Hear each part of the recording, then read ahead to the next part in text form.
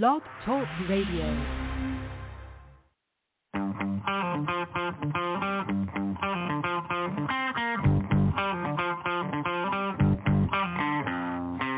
You are listening to the Four Persons Show on Blog Talk Radio. We are your enthusiastic and faithful Catholic apostolate. For more information about what we do, go to our show page at thefourpersons.com and our blog site at thefourpersons.net. To call in tonight with your comment or question, dial 515-602-9655. The number, again, is 515-602-9655.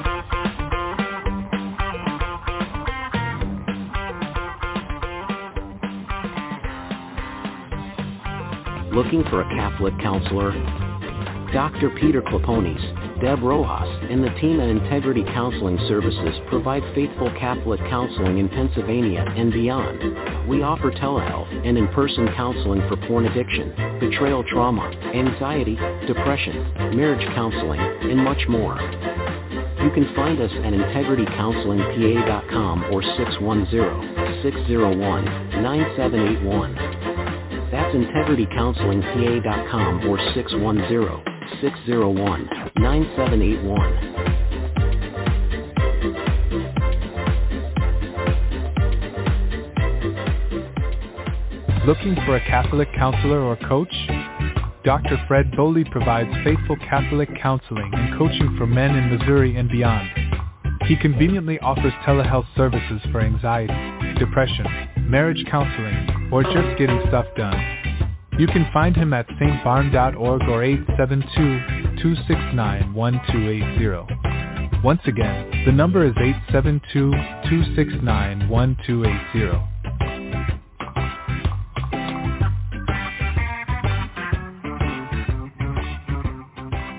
She is a Catholic recording artist, multi-award-winning songwriter.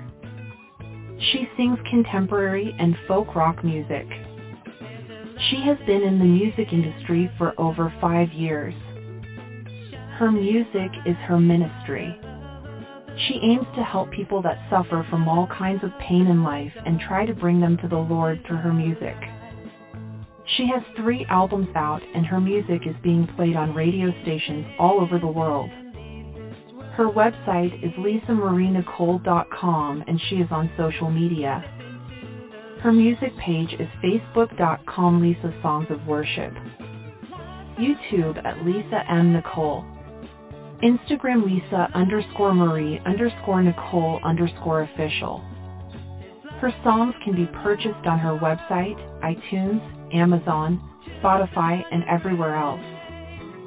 Her merchandise store has everything for her ministry and can be accessed through her website.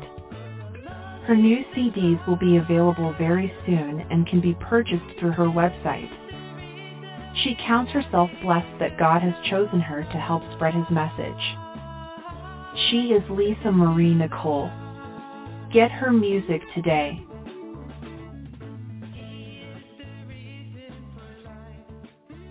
The Four Persons, Inc. is a licensed 501c3 nonprofit. All rights reserved. No use of our content is allowed, by law, without our permission. Our goal is to bring you the very best Catholic content possible. Going forward, we will continue to bring you the best apologists, educational programming, devotionals, and live charitable and social outreach and activism. However, we cannot continue to bring this great programming without your help. All of our members are volunteering their time and efforts, but the hosting, programs, licensing, and subscriptions needed to keep this going costs money.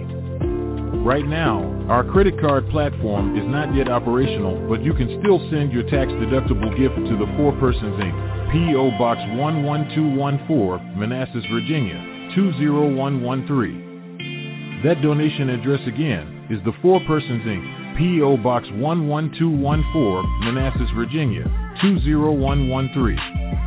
If you are interested in advertising on our shows or have any questions or comments of any kind, email us at email@thefourpersons.com or call us at 240-728-6531.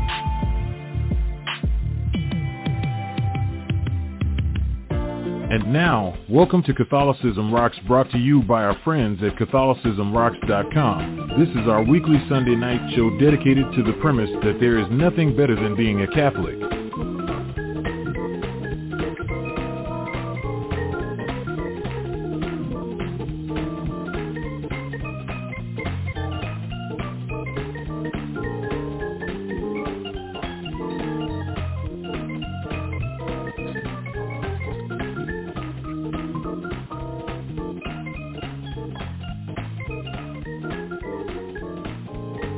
And a happy Pentecost Sunday to all of you out there listening to Four Persons.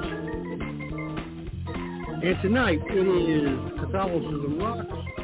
So, without further delay, I turn the show over to Ed Gravelin and Sean Murray. Welcome, gentlemen. Thank you very much, John. Appreciate it. Glad to be here. Let's start with the Holy Spirit. Today is Pentecost Sunday, the culmination of Jesus' time on earth. And this is when he sends the Holy Spirit. We have to realize that the Holy Spirit is a person. It's the third person of the Blessed Trinity. The Holy Spirit was also there from the beginning. If you look in Genesis, it says the Spirit of God moved over the waters, and so it was there from the very beginning. The Holy Spirit has been there for eternity. Also, the Holy Spirit was given to us during our baptism and our confirmation. The Holy Spirit was indwelled into us at that time. And the Holy Spirit is also inside of us because we are temples of the Holy Spirit, it says in Scripture. It says we are temples of the Holy Spirit. The Holy Spirit is amazing. I've had the Holy Spirit in my life do things that are just phenomenal. Just yesterday, I was in Tombstone and evangelizing. 4 people came up to us. We had our miraculous medals, our rosaries, giving them out, and said, I've got to get back to God. The Holy Spirit did that. And when the Holy Spirit works on somebody, he just puts them into people's paths who can help them. And so I gave miraculous medals, rosaries, brochures to these 4 people, and they all just thanked me profusely for that. One of them lives just not far from me here in Sierra Vista, Arizona. And so they said, wow, this is amazing. And the Holy Spirit is just mind-blowing. Our church at St. Andrews in Sierra Vista, every time we give money to some far-off foreign entity, like we gave money to build a church in Nepal, we gave $35,000. A week later, someone died, left us $70,000. That's the Holy Spirit who does that. We did it the same thing in Haiti. We gave $25,000 to somebody, and somebody died and left us $50,000. The Holy Spirit did that. The Holy Spirit is just so amazing. I mean, if you look at our bodies, you know, the incredible creation that God created us with, it's just amazing. Sean, would you like to add anything to that? No, I agree that this is the birthday of the Catholic Church. This is the how the Church was instituted. The Holy Spirit descended over the apostles in the upper room as fire as a tongue, and that's how it all started, and gave them the courage and the belief and the faith to go out and preach the word. They didn't care what came their way, and they were, most of them were martyred for the faith, all except John. But that's the Holy Spirit working in them. The Holy Spirit works in each of us, and it's still the same Holy Spirit, and we can all do miraculous things like they did. If we have the faith, if we keep faith, you know, and the Holy Spirit dwells with that, when all of us we're all members of the church at baptism. So No, I agree, Ed. That's more or less right. Exactly. The Holy Spirit is working overtime now. Satan doesn't sleep, we know that. But we know that the Holy Spirit is working because I talked to our priests at our parish, they said we've had at least 20 people who came to confession who hadn't been in 10, 20, 30, 50 years. Many, many people are coming back to the church, which is amazing. And that's the Holy Spirit who does that. It's nothing else. And the Holy Spirit is God, so we know God is doing that. I've had so many experiences where the Holy Spirit, I was evangelizing on the Strip in Las Vegas in front of the Mirage Hotel. And some big thugs were coming up to mess us up. And I just said, "Come, Holy Spirit." And guess what? They turned around and walked away. That was just a prayer that I said, "Come, Holy Spirit," and boom, they walked away, these guys. I mean, they were about to beat us up or who knows what, turn over our tables. But that's what happens. We have the Holy Spirit for evangelists, of which I'm one. The evangelists, we can't do anything without the Holy Spirit. The Holy Spirit is the one who works through us, gives us the words to say, gives us the protection, gives us everything that we need to share the gospel of Jesus Christ. And it's amazing when that happens because like I was protected on the Strip in Las Vegas. I was protected down here in Bisbee one time. We were doing a public rosary, and some other people found out about it, and they started blowing horns in our ears and spitting on us and everything. But that's being persecuted for Christ, and that's a good thing because it's one of the Beatitudes. So the Holy Spirit was with us then too. The Holy Spirit is everywhere that you ask them to be. And so when you call on the Holy Spirit, in fact, I wake up in the morning and when I have communion, I say, "Come, Holy Spirit," because we want the Holy Spirit to live in us, to be with us, to guide us, to protect us, to give us wisdom, to give the gifts of the Holy Spirit. If you think of the gifts of the Holy Spirit, it's amazing. In John 16:13, that's the Pentecost thing. In Acts 2, it's the birthday of the church as well, too. So today is the birthday of the church. That's when they went, after the upper room, they went to the temple.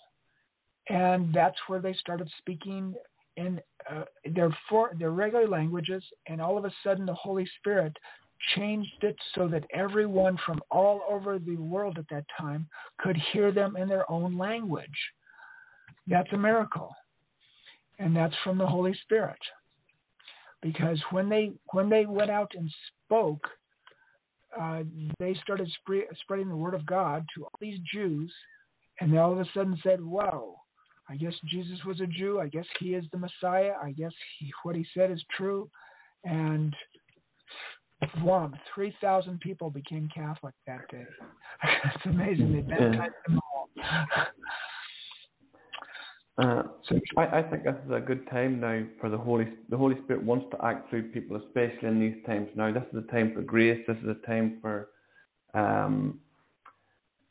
God's mercy now because things have gotten really, really bad, and God works through people, and He wants to turn things around. But we have to be open to the Holy Spirit to we have to let the Holy Spirit work through us, and that's what this mission here is that John's doing with the Four Persons blog talk radio site here. He's that's all that is inspired by the Holy Spirit, and John's just being a tool that's letting the Holy Spirit work through him. And that's the same as Catholicism Rocks, our website.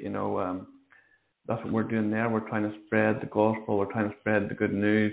We're trying to fight back against the current culture and the current climate.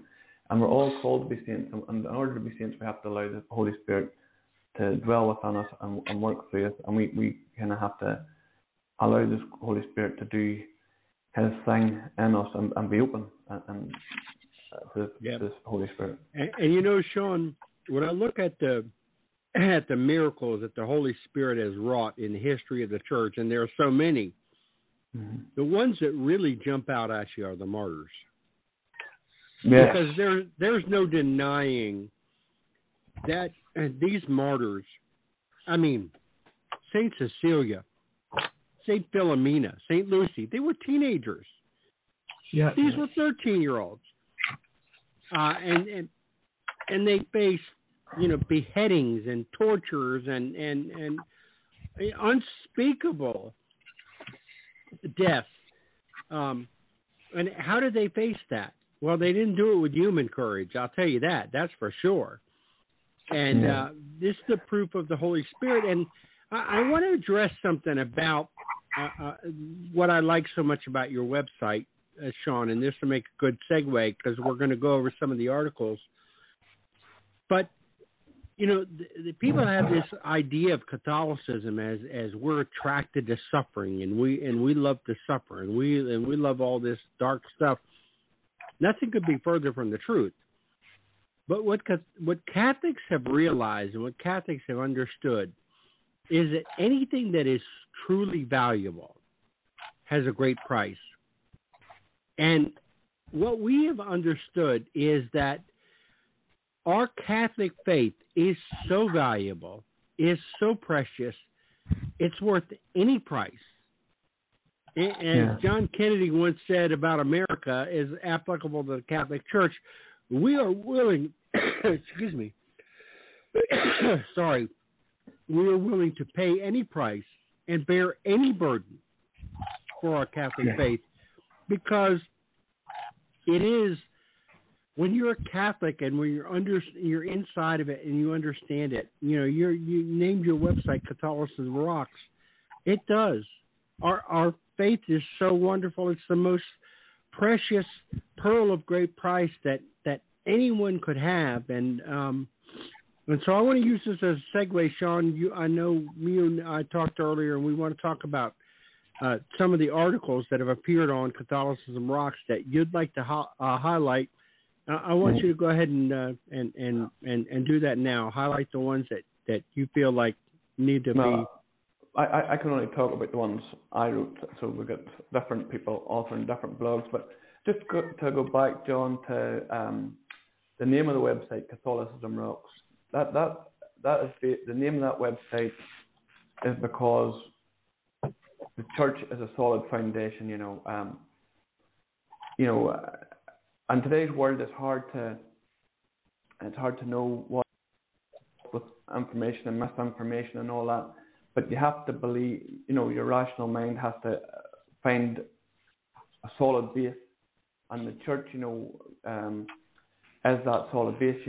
Otherwise, everything's up for grabs. The church is a solid foundation to work from, the truth of God and the one true God, and Catholicism makes the best argument for the one true God, the Christian God, and the one true religion. But Catholicism Rocks is because that's a rock foundation, and because Jesus gave Peter the keys, and he called Peter the rock, or Peter means the rock. And because in Ireland, where I'm from at the time, during penal times, there's what we called the Mass Rocks, where people had to go to Mass in secret. They weren't allowed to practice their faith and had to go to Mass in secret out in countryside, and they used these big boulders, these big rocks for the altar. So that's why I chose the name Catholicism Rocks, and also because it rocks because it's the truth.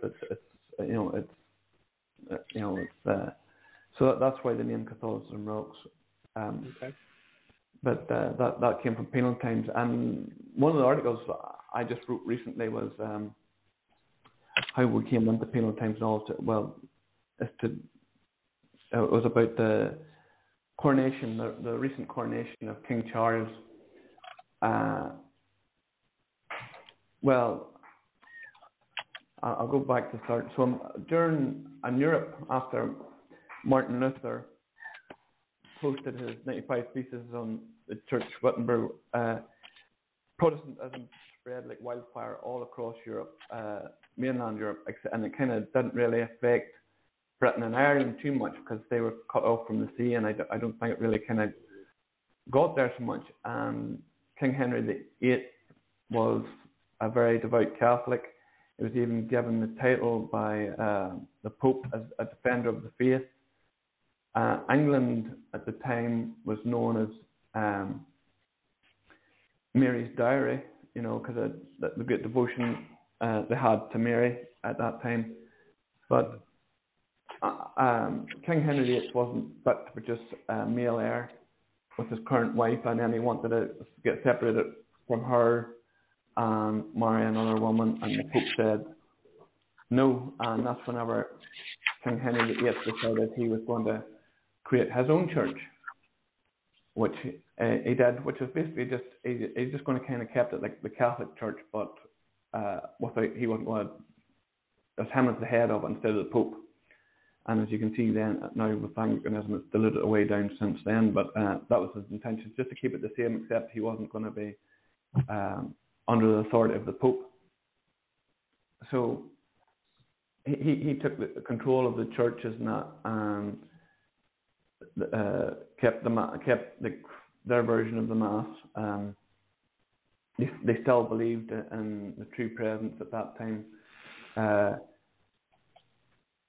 But they didn't accept the authority of the Pope, and he made people swear an allegiance to him, and the people would become Protestant more or less. A lot of them stayed Catholic, and even though it was a kind of more or less illegal, it was like allowed. People didn't really interfere too much, But it wasn't until Queen Elizabeth I came, and then that's whenever things started getting really hard for Catholics, and there's penal laws. People, you couldn't vote. Catholics couldn't vote. They couldn't go to Mass. They had to have. There was priest hunters, people who hunted down priests and that. Mm-hmm. So England, Scotland, and Wales pretty much took on the Protestant faith shortly after, and Ireland didn't. And even though it was having an effect on Ireland directly, the British still ruled over Ireland.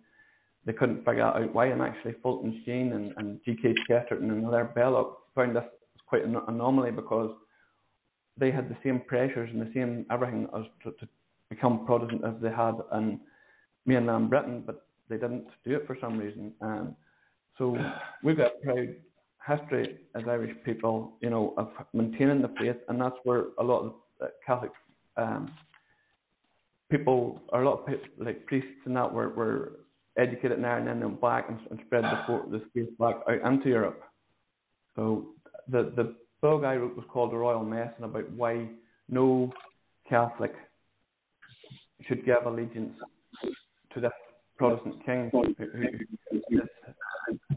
who's the head of a church, a heretical church.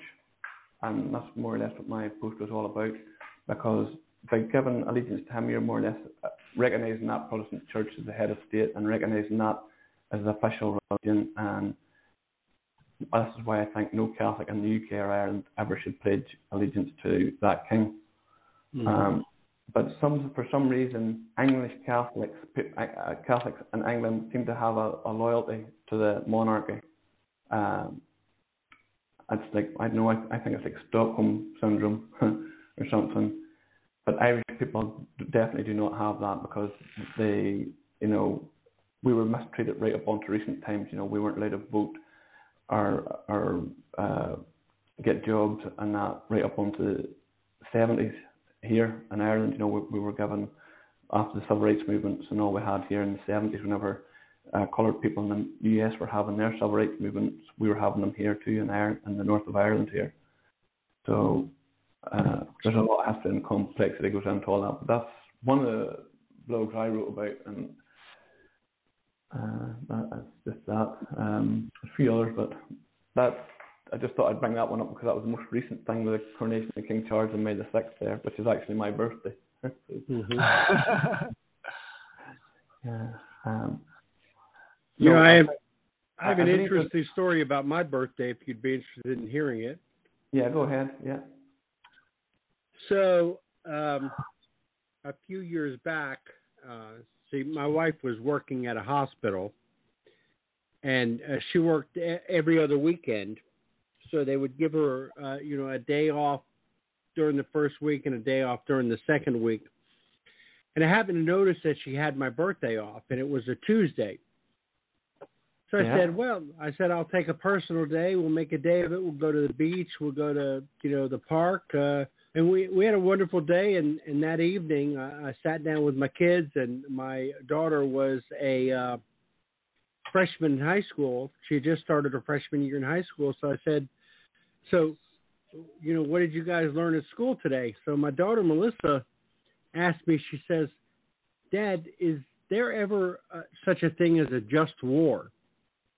And I said, well, yeah, of course there is. And she said, well, some of the kids in my class say that, there's no reason to ever go to war. I said, well, that's ridiculous. There's a time and a place when a country has to go to war. And she says, well, what would be an example? I said, well, Melissa, if we're attacked, we have a God-given right to defend ourselves if we're attacked. Well, that conversation took place on the evening of my birthday, September 10th, 2001. Oh, my. Yeah. Yeah. And, of course, what happened the very next morning. Yeah. So I'll always connect my birthday with 9/11 since that day. Yeah, I was living in the States whenever 9/11 happened. I was living in Chicago at that time. So I remember the feeling. Well, coming from the north of Ireland here, we kind of had seen explosives and seen buildings not blown up before. But I remember the atmosphere in the US at that time. It was very charged, and it was very. I remember kind of like how the American people at that time felt. It was like. Yeah. Well, sorry, what were you going to say, John? I'm just saying that it was that I'll forever, connect my birthday with 9/11 since then. So, Ed, what do you think about us going into a couple more of these articles that are on Catholicism Rocks and get your thoughts on them? Well, I did one called St. Thomas Aquinas's After Communion. And this is a prayer that St. wrote way back in the 13th century. And it says, I thank you, O Holy Lord, Almighty Father, Eternal God, who have deigned not through any merits of mine, but out of the condensation of your goodness, to satisfy me, a sinner, your unworthy servant, with the precious body and blood of your Son, our Lord Jesus Christ. I pray that this Holy Communion be not a condemnation to punishment for me, but a saving plea for forgiveness. May it be for me the armor of faith and the shield of goodwill. May it be the emptying out of my vices and the extinction of all lustful desires, an increase of charity and patience, humility and obedience, and all virtues, a strong defense against the snares of all my enemies, visible and invisible, and a perfect quieting of all my evil impulses of flesh and spirit, binding me firmly to you, the one true God, and a happy ending of my life. I pray, too, that you will deign to bring me, a sinner, to that ineffable banquet where you, with your Son and Holy Spirit, are to your saints true light, fulfillment, and desires, eternal joy, unalloyed gladness, and perfect bliss. Through Christ our Lord, amen. That's the prayer I pray after communion with the Anima Christi. I pray the Anima Christi as well. Well, since we're on the subject of St. Thomas Aquinas, let me read a blog on that was put on Catholicism Rocks by William Hemsworth, who is also a member of the Four Persons. He has a Saturday morning show called the Burnt Toast and Coffee Show. And he wrote this article called St. Thomas Aquinas and Christology. I'll just read it, and then I'll get both of your thoughts on it. So, okay. Thomas Aquinas is known as one of the greatest thinkers in the history of the Church. He was a prolific writer, and his writings are still read today. When it comes to Christology, Aquinas had a lot to say, and his writings on Christology can be read in the third part of his Summa Theologica in his commentary on Matthew. View on the incarnation was different because he assumed its necessity was hypothetical. This does not mean that it was a theory and it did not happen, but it was only a necessity if it was something that God had planned from the beginning. Like Anselm and many others before him, Aquinas believed that nothing can coerce God. In simpler terms, did God only ordain the incarnation as a result of the fall, or was the incarnation already put in place because God knew the fall would take place? Through the fall, man became separated from God, but through the incarnation, this was remedied. It was remedied because God sought to unite humanity to himself.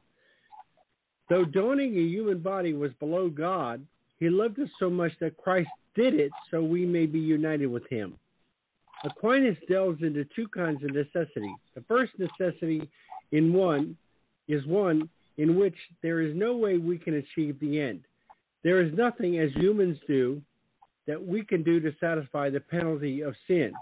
This is not possible because original sin has corrupted our very nature. The second necessity spoken of is that of man being sufficient because of the actions of another. In this case, it is Christ who sustains us. Aquinas goes on to say very much more about the incarnation in section 3 of the Summa. He answers the question of whether the incarnation should have happened at the beginning of time or the end. His answer is masterful but simple at the same time. He quotes scripture to say that in the fullness of time, Christ came to save sinners. If this happened at the beginning of the world, there would be no sinners as the fall had not taken place. If it happened at the end of the world, then it would have been too late for those sinners scripture says he came to save. In conclusion, Aquinas takes the best of those before him to assist in his Christology. He is very proud to quote from Augustine, Anselm, John Chrysostom, and many others in support of his position. He affirmed the necessity of the hypostatic union and thinks that it is necessary for one to believe. The unity of man and God was the work of the incarnation. In the incarnation, we find the love and forgiveness of God. It was the decision of God long before time began that the suffering of Christ would be the material element of his love for humanity. Ed, first your thoughts, and then Sean, I'd like to hear your thoughts. Well, that is very, very true. William is a very dear friend of mine, and he knows, well, he was a former Baptist seminarian and became a Catholic. And he has a YouTube channel, a website, blog site, and he's on the Four Persons blog talk radio. He has a mind that's really, really, and he's written about 15 books too. I don't know if you know that.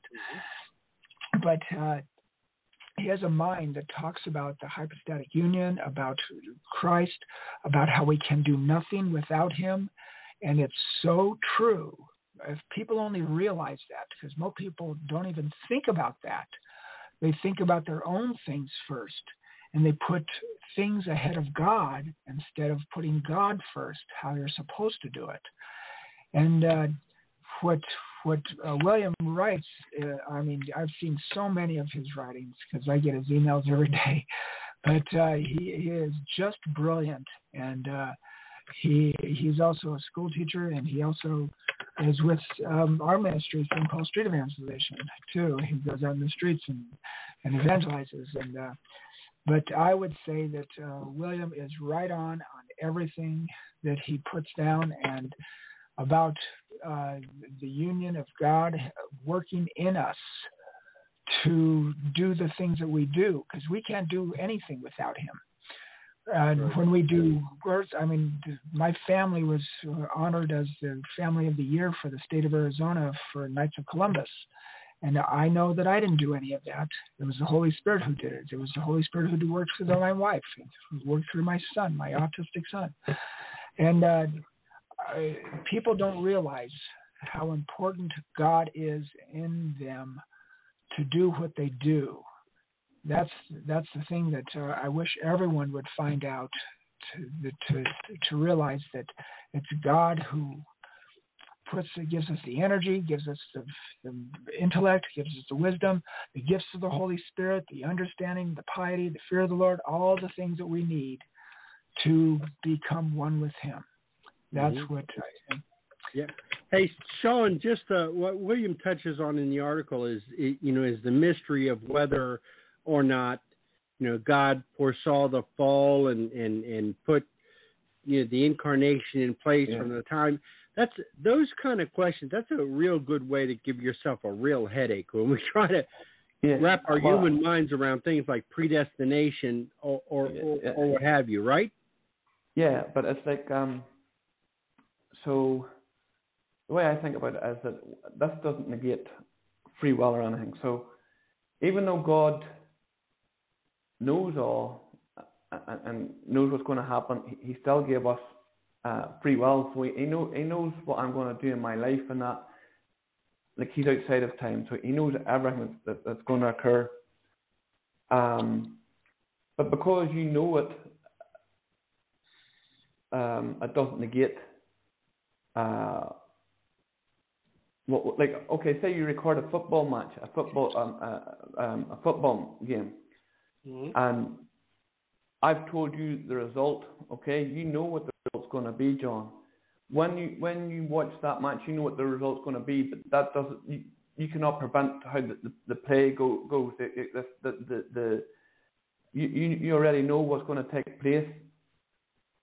And people still have the free will in the match, and you know what fouls are going to happen and that, and how it's going to happen, but you cannot interfere. You cannot interfere in that recording of that football match. You already know the score, and you know what's going to happen, but you cannot interfere because that's sort of like how it is with God. I would like to think, it's like He gives us free will and He lets us play the game. We're here. He knows what we're going to do, and He knew. We're going to fall, and Christ's incarnation was in the plan from the beginning because He knew. Yes, it would give you a headache whenever you think about it because God is outside of time. He's like, it's not like our minds find it hard to comprehend this, but I believe. God knew it was going to happen, and because of His love for us and His desire for us to be with Him, He became man. There's free will is because, there wouldn't be much. Of course, He could have created us where we were just perfect and we never sinned and we never done anything. But what glory would there be in that? We'd be just like robots then. If we were created to just be perfect in every single way and do everything like God wants us, then there's no He wants us to have He wants us to choose Him of our own free will, of our own accord. So He does not like not that we're programmed to or have to do it. That's right.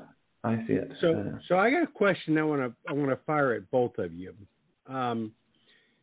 And this is kind of a touchy kind of question, and I'll go with Ed first, and then I'll go back to Sean. Ed, we try not to be judgmental of other people. We know, we sometimes refer to Protestants as our separated brothers and sisters. And some of them are closer to us than others, and a lot of times we agree on a lot of the foundational, fundamental issues. Right. But I think there's some out there when we run into them in apologetics that fall from such core fundamental issues that they can't really honestly be called Christians.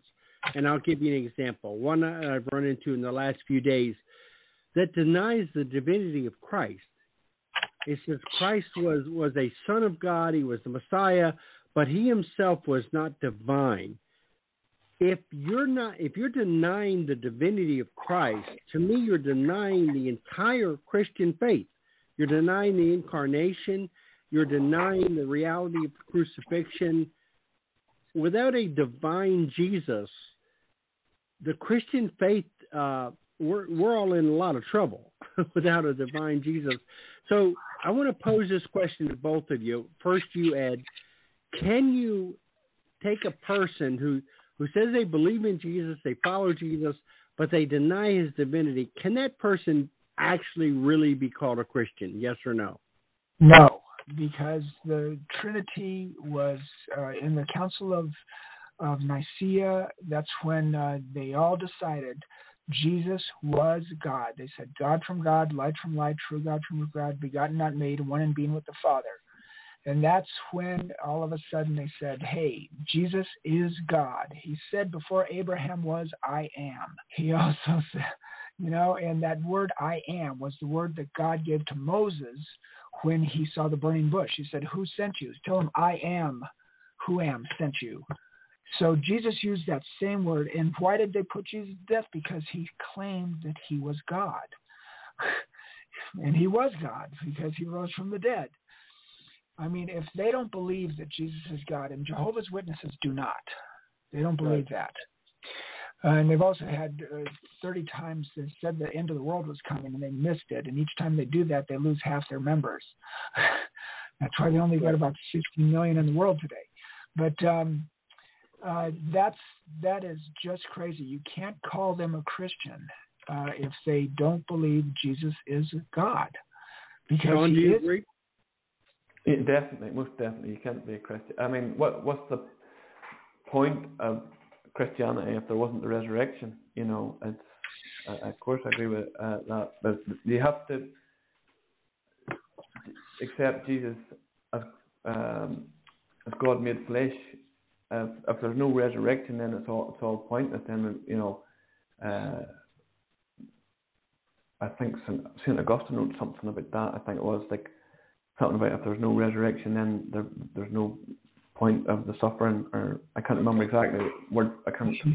So I'm going to take this to the next level, okay? Yeah.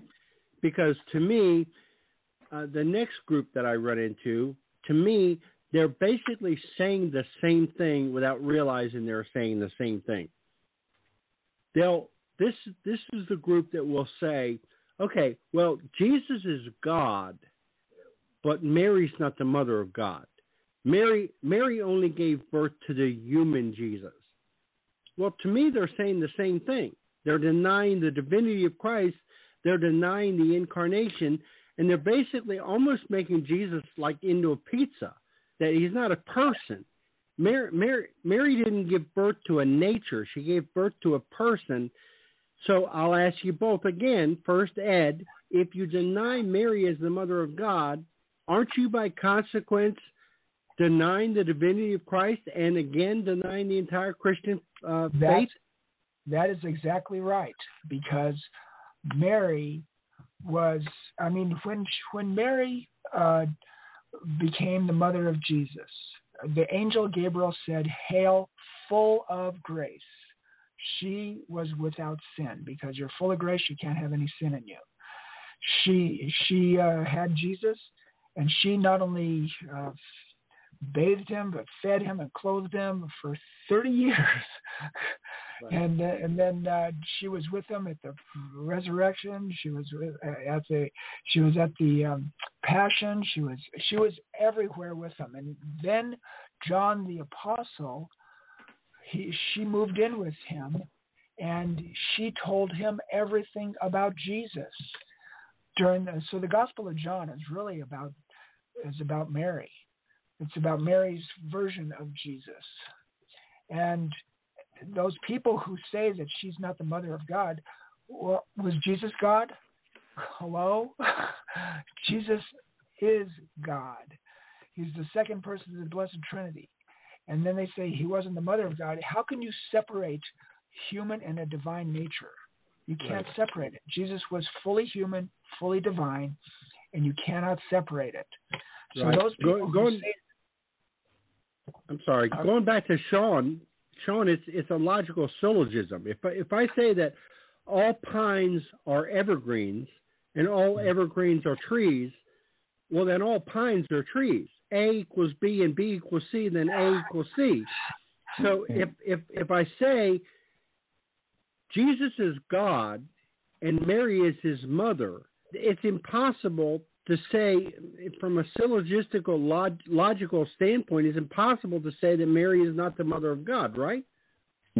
Exactly. I mean, even if you think about it, Jesus was in Mary's womb. They actually shared the same DNA. That they were sharing the same blood. They were sharing everything. To think that if Jesus is perfect, he has to come from a perfect origin. If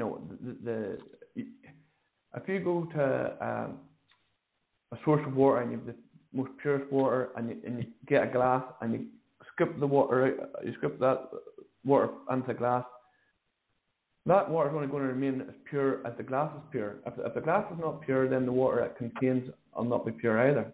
So in order for the water to remain pure, the vessel has to be pure. The vessel has to be perfect too.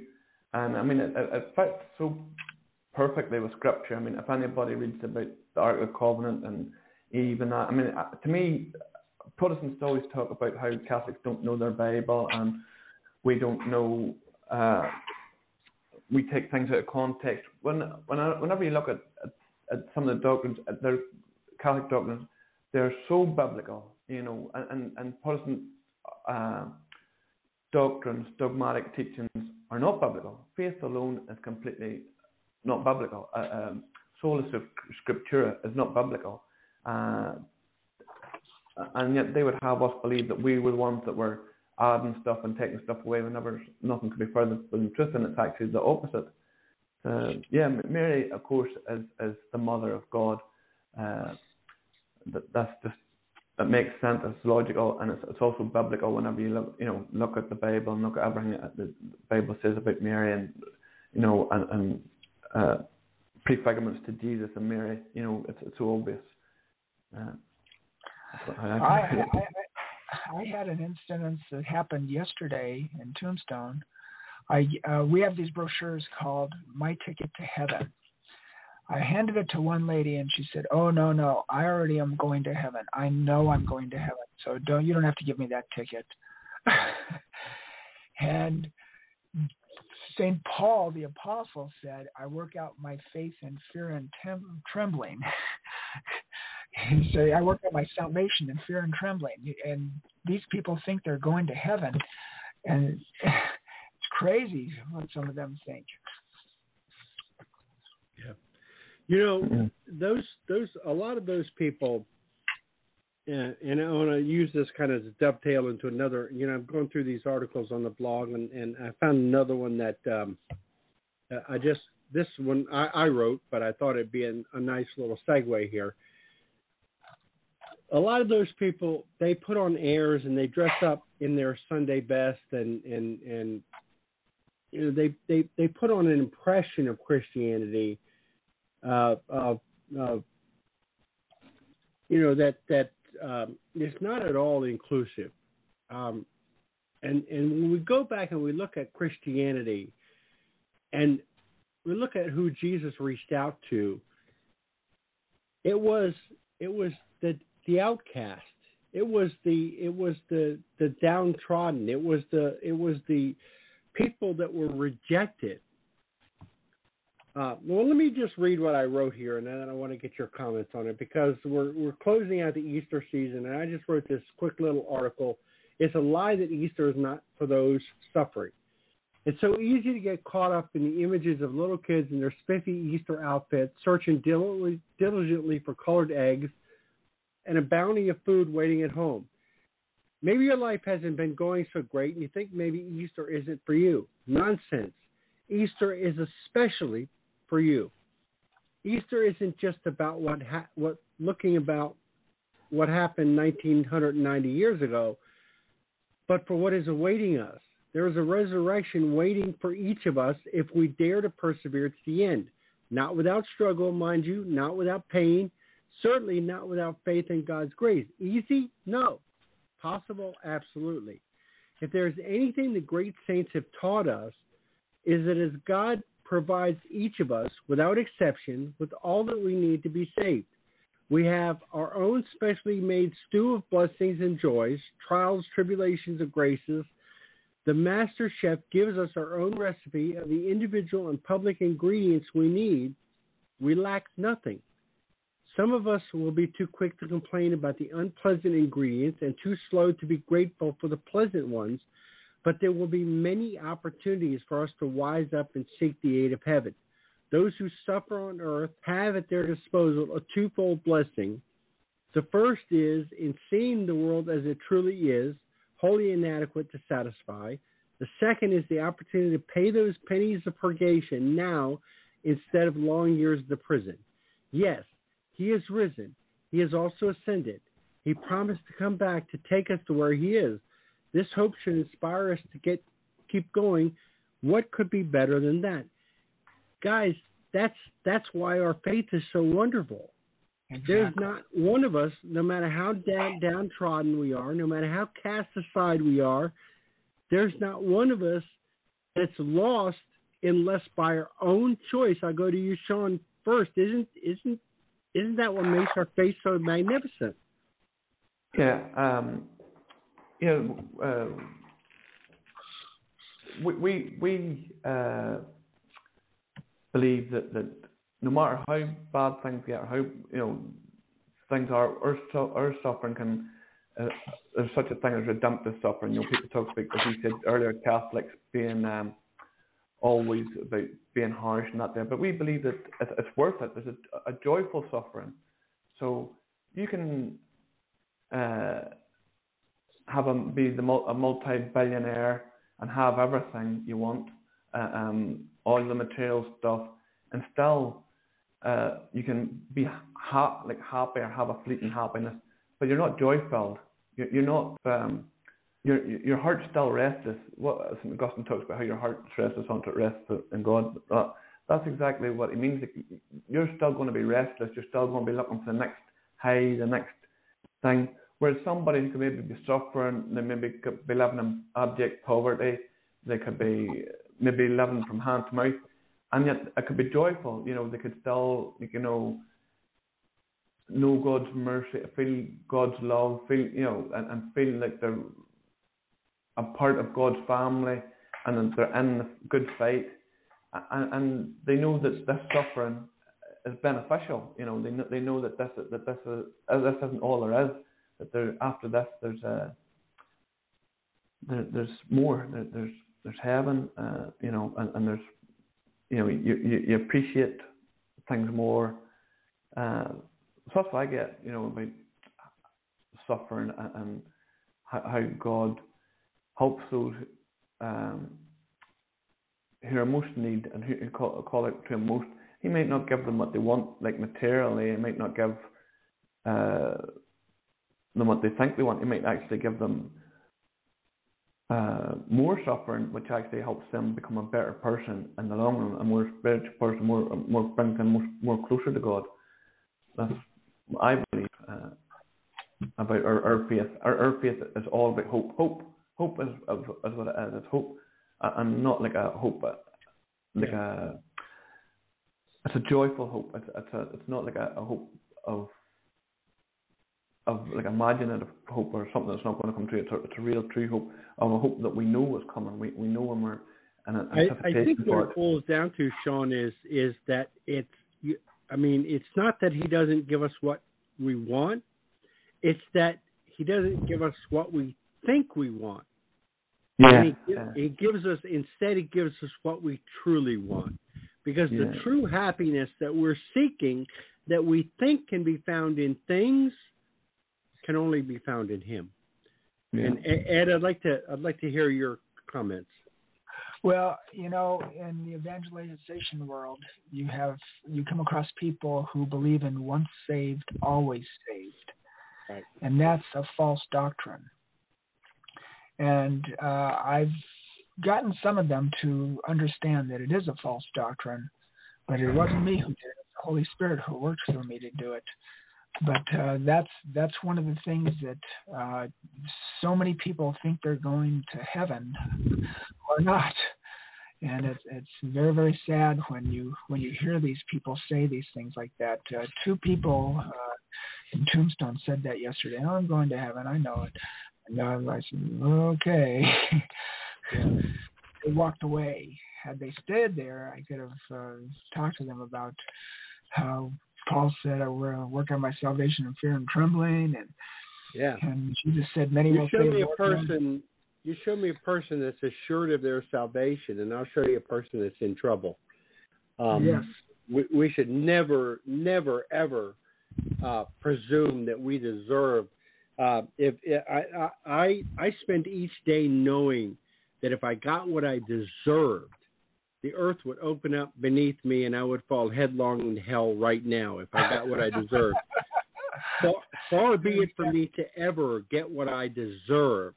But with God's mercy, I know that I can gain heaven, but I have some work to do to get there.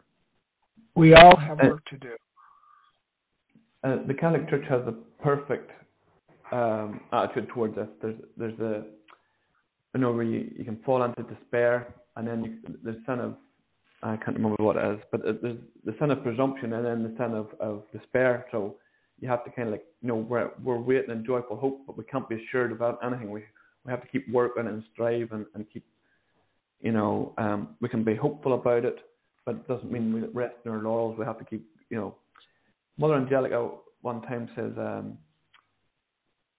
people who are assured, or what is it, something, if you, I can't remember, but it was something like, if you aim for the stars, you might make purgatory. In other words, if you aim high, you might make purgatory. If you don't aim, if you think you're already there, you're not going to make it, sort of thing, So try and become the saint that you're called to be, in other words, and maybe if you're lucky, you might get into purgatory, because as you said, John, we don't deserve it. None of us deserves it. We're relying on God's mercy, and we're relying on God to help us get there, Right. So, yeah. I love what St. Augustine said is that without him, I can't, but without me, he won't. Exactly. Yeah. Well, we're called church militant for a reason. We are militant because we're supposed to fight evil, fight against the devil, fight against all the things that are going on against us. That's what we're supposed to do, church militant. And that's why I believe that we have to not just sit in our couches and pray, but we have to go out and do things. We have to help people. We have to teach them. We have to evangelize them. We have to share the gospel. We have to do the Beatitudes. We have to have humility. We have to forgive. I could go on and on and on. But there's a lot of things we have to do, and that's what's the struggle that we have every day, because we're humans, and we forget things. We forget to do things. We forget to do many, many things. But if every morning I just wake up and I say, hey, God, protect me from all evil and all harm, and help me to do your will. And his will is what we want to do. Yeah, absolutely. Guys, we're just about out of time on the live stream. Ed, would you like to close us with a prayer? Sure. In the name of the Father, Son, Holy Spirit, amen. Father God, we thank you for this time together. We thank you for the Holy Spirit who lives in us, who does so much for us. We thank you for everything. We thank you for your grace, your love, your wisdom, your joy, all the things that you put into us, Lord. We thank you and ask that you would continue to guide us, protect us, and fill us with your Holy Spirit. We pray this and ask that your Holy Spirit would to come into the hearts of all those who have lost you and not found you. We pray that you would do this in Jesus' name. Amen. In the name of the Father, Son, and Holy Spirit. Amen. God bless. Okay.